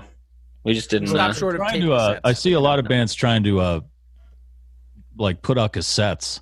I've seen a few of those. Yeah, I don't mean- know why. Why would you even bother? I mean, do you miss the hiss that much? I think people were like hoping it was gonna take off like vinyl took off in the last couple of years. but- And it's like, no, there's a big difference. Yeah, like Yeah. Well, part of I don't know. We don't need to get into why vinyl's good. Listen to any other music podcast ever. Yeah, I'm not a type of person who's like gonna get in the high horse and be like the audio quality is far superior. If you're streaming on your phone on Spotify, yeah, record's gonna sound way better than that for sure. But like also like listening to a record, the important thing that I like about listening to a record on vinyl is that it's an experience from start to finish. Like you have to sit down, you have to pay attention. Yes. You get to pause the it's a artwork, and ritual. you get to look at the liner notes. It's a ritual, exactly. It's Yeah. experience. you appreciate the music so much more than if you just like it's on the background when you're like doing laundry in your basement. You know, Exactly. Yeah. Yeah. that's what So- podcasts are for. You know? Yeah, man. Yeah, that's what right. are you? Yeah, you're kind of a podcast guy too, because I remember talking about my brother and me. We listen to a lot of the same podcasts. Yep. I feel I like love me some Mabim Bam for sure. Bim Bam. I'm a big fan of Invisibilia, and I'm a big fan of the Broken Record's been really good too. Okay, That's Malcolm Gladwell and Rick Rubin. I've never heard of it. That sounds great. It's awesome. Yep. Do they working have more songwriter. episodes out now? Because the last time I checked, it was what was it? The Eminem episode. Oh, The only one they had out for like 6 while. months. Yeah. I think the pandemic really messed up their schedule, and also like neither of them have to do it, so it's like I'm surprised they've done as many as they have. There's been some really good ones though, for sure, and especially if like Rick Rubin isn't the one interviewing, they can be really good. 'Cause, it's a lot less flip floppy, and I mean the shoes. I'm a big Dan Carlin fan. That's my podcast is like Hardcore History and Common Sense are like two of my favorites, but they come out twice a year. Yeah. You listen to way smarter podcasts than me. He gives the Peloponnesian War some urgency. Does You know, It does. it's like some obscure war or something, or some kind of religious uprising you never heard of, but you're totally like glued to the podcast for 2 hours. If I didn't think he was going to be Right. so insulted, I want to reach out to him and be like, "This is what a compressor does, and this is why you need it on your podcast because like your normal talking voice is way back here, and he's thinking about things a lot, and then as soon as he goes to quote some like military general from Greece, he's just like, and the general said, and it's just like, fuck, man, like come on." I had to turn my headphones all the way up so I could hear what the hell you were saying, and now my eardrums are blown out. Oh, that's great. That's how that goes. You know what I've been listening to, and it actually makes me sort of appreciate what we're doing because I like podcasts that do this type of thing where you're sort of you're listening or watching with them as they cover something. So like for us, people have written in and said like, I wasn't that big of a Neil, like I knew Neil, but whatever. And now that I'm listening to the podcast, I'm going through each album and listening to the episode like after I listen to the album. And I'm doing that right now with this. I'd never seen the Friday the 13th franchise. And so now I'm doing that with this podcast, and it's pretty cool. It's called With Gorley and Rust. It's these two comedians, Matt Gorley and Paul Rust. Yeah. And they That sounds awesome. yeah, Matt so Gorley's fucking awesome. Yeah, Matt Gorley's, and he does Conan's podcast. Yeah. And What's this called, Russ? I want to listen. How come you never told me about this, asshole? I just started, man. So you should start doing it because I just started watching all the Friday movies. Text me a thing. I'll listen great. tomorrow. But yeah, it's how, fun. And How that's This Ever Get Made is a great one for that too. If you've ever. oh yeah, how this With get- Paul How Scheer This Get Made, yeah. and and Jason that's Mantzoukas. too, And right? Mantzoukas, Yeah. yeah, those are great. And ones for June those. Diane You got it. You got it. June Diane Ralph I Lord's horse. Yep. That's what it is. Yeah. Oh man, Um, there's a lot of good ones. Smart. Have you listened to Smartless yet too? Yeah, Smartless is I like great. Smartless I a like bunch. Smartless. Yeah, A new podcast in the block. yeah, those guys are funny. I just like hearing them riff on each other and stuff. Yeah. And Well, if Will is hilarious. If you're looking for some good music-based podcasts, might I suggest to all our listeners to check out anything on the Pantheon Podcast Network, which we are a part of, proudly a part of. They have a bunch of incredible music-based podcasts, not just about specific artists like us, but all over the place. They have one about bad music called Make It Stop, which is Yeah, it's excellent. hilarious. Yeah. And then this whole thing was sorry, go ahead. The Punk Tree. You should. The Punk Tree is a great show that we listen to. But PantheonPodcast.com. I just listened to an episode of the Punk Tree where they were riffing on the Capitol shitheads and talking about the Proud Boys and shit. So, this whole last segment was our normal segment where we tell everyone to listen to other podcasts and not ours. That's right. Do you guys have? So it's like is this your podcast in a podcast? Yeah. Yes, for sure. It's the Inception Music Podcast. Yeah. Our buddies, our mutual friend Kevin Oates and his brother had a podcast for a while called Back to Bach. Yep. Oh yeah. Or Bach to Bach. I mean, I listened to a couple episodes of that. Like listen to classical music and drink beer about it. And I used to try to have my own podcast. Like try to sneak it in there, but get Kevin to add it, and it was just Griffin's beers tips, and I used to just call and leave Kevin ranting voicemails about tips I would have about drinking beer, and then like stupid shit about getting an expensive craft beer, or like getting a Foster's man can, the huge fucking cans. The oil can. Get those, and you put a craft beer inside of it, so no one thinks you're drinking good beer, and they'll never ask you for it. It was like that kind of shit. I used to just leave Kevin the longest voice memos about it. That's awesome. And you should start your own podcast. Maybe Getting Drunk with Sherry. Getting Drunk with Sherry. Well, yeah, I'm gonna. Or you should only drink sherry and just oh god, sherry with sherry, and you cover something. or Getting Drunk with Sherry, but on every episode you just listen to the song Sherry by Steve Perry. Drinking sherry while drinking sherry. Is that Steve Perry or was it Journey? I don't remember. I'm just going to make a podcast called Steve Does Perry. It Work? And it's like me mixing every other type of liquor with sherry and just seeing. Jesus. Well, Well, the that's answer's what going to be we no just every did. time. It's just like, there, that. just fast forward to the end. No, it doesn't. It doesn't work. Yeah. For some reason, sherry reminds me of like old things, old people and stuff. Thanks. And that makes me want to shout out Betty White is 99 today. Oh, Hell yeah. Happy birthday, Betty White. And on that note, let's end this it's a great way fucking to end a Neil episode. Young book. Yeah. Betty That's White. the best way to This end was a a Neil Young podcast. Unplugged's next episode. Yes. And can we talk a little bit about Lucky 13? I guess. Yeah, we'll talk about Lucky 13. I haven't listened yet. Have you guys listened yet? Yeah, I listened to it. Yeah, there's actually some pretty good stuff on there. Did you ever hear the Unplugged, his MTV Unplugged, Griffin? Niels? Yes. Yeah. Yeah, it's good. That's what we're covering. Nice. Yeah. Nice. All right, thanks, youngsters. Thanks, Griffin. Thank Yeah, you, thank you, Griffin. Mom and Dad, Thanks for having me, guys. Most of Paul Revere, we love you so much, Griffin, and we really appreciate you coming on. We miss you. We miss you a lot. Your audio is gone again. But go ahead. Is it gone? No, it's back. You're back. I didn't think so. Back right in time for us to end the episode. All right, bye, everybody. There we go. There we go.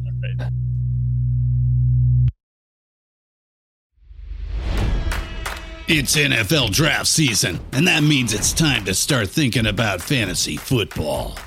FantasyPoints.com features industry-leading experts and prognosticators using proprietary hand-charted data to help you score more fantasy points. FantasyPoints.com is the place to go for whatever kind of fantasy football you play. Whether you play fantasy football, daily fantasy sports, or do a little bit of everything, Fantasy Points has the meticulously researched content to guide you to victory. And why wait for the fall? Fantasy Points also covers the new spring football league, the UFL.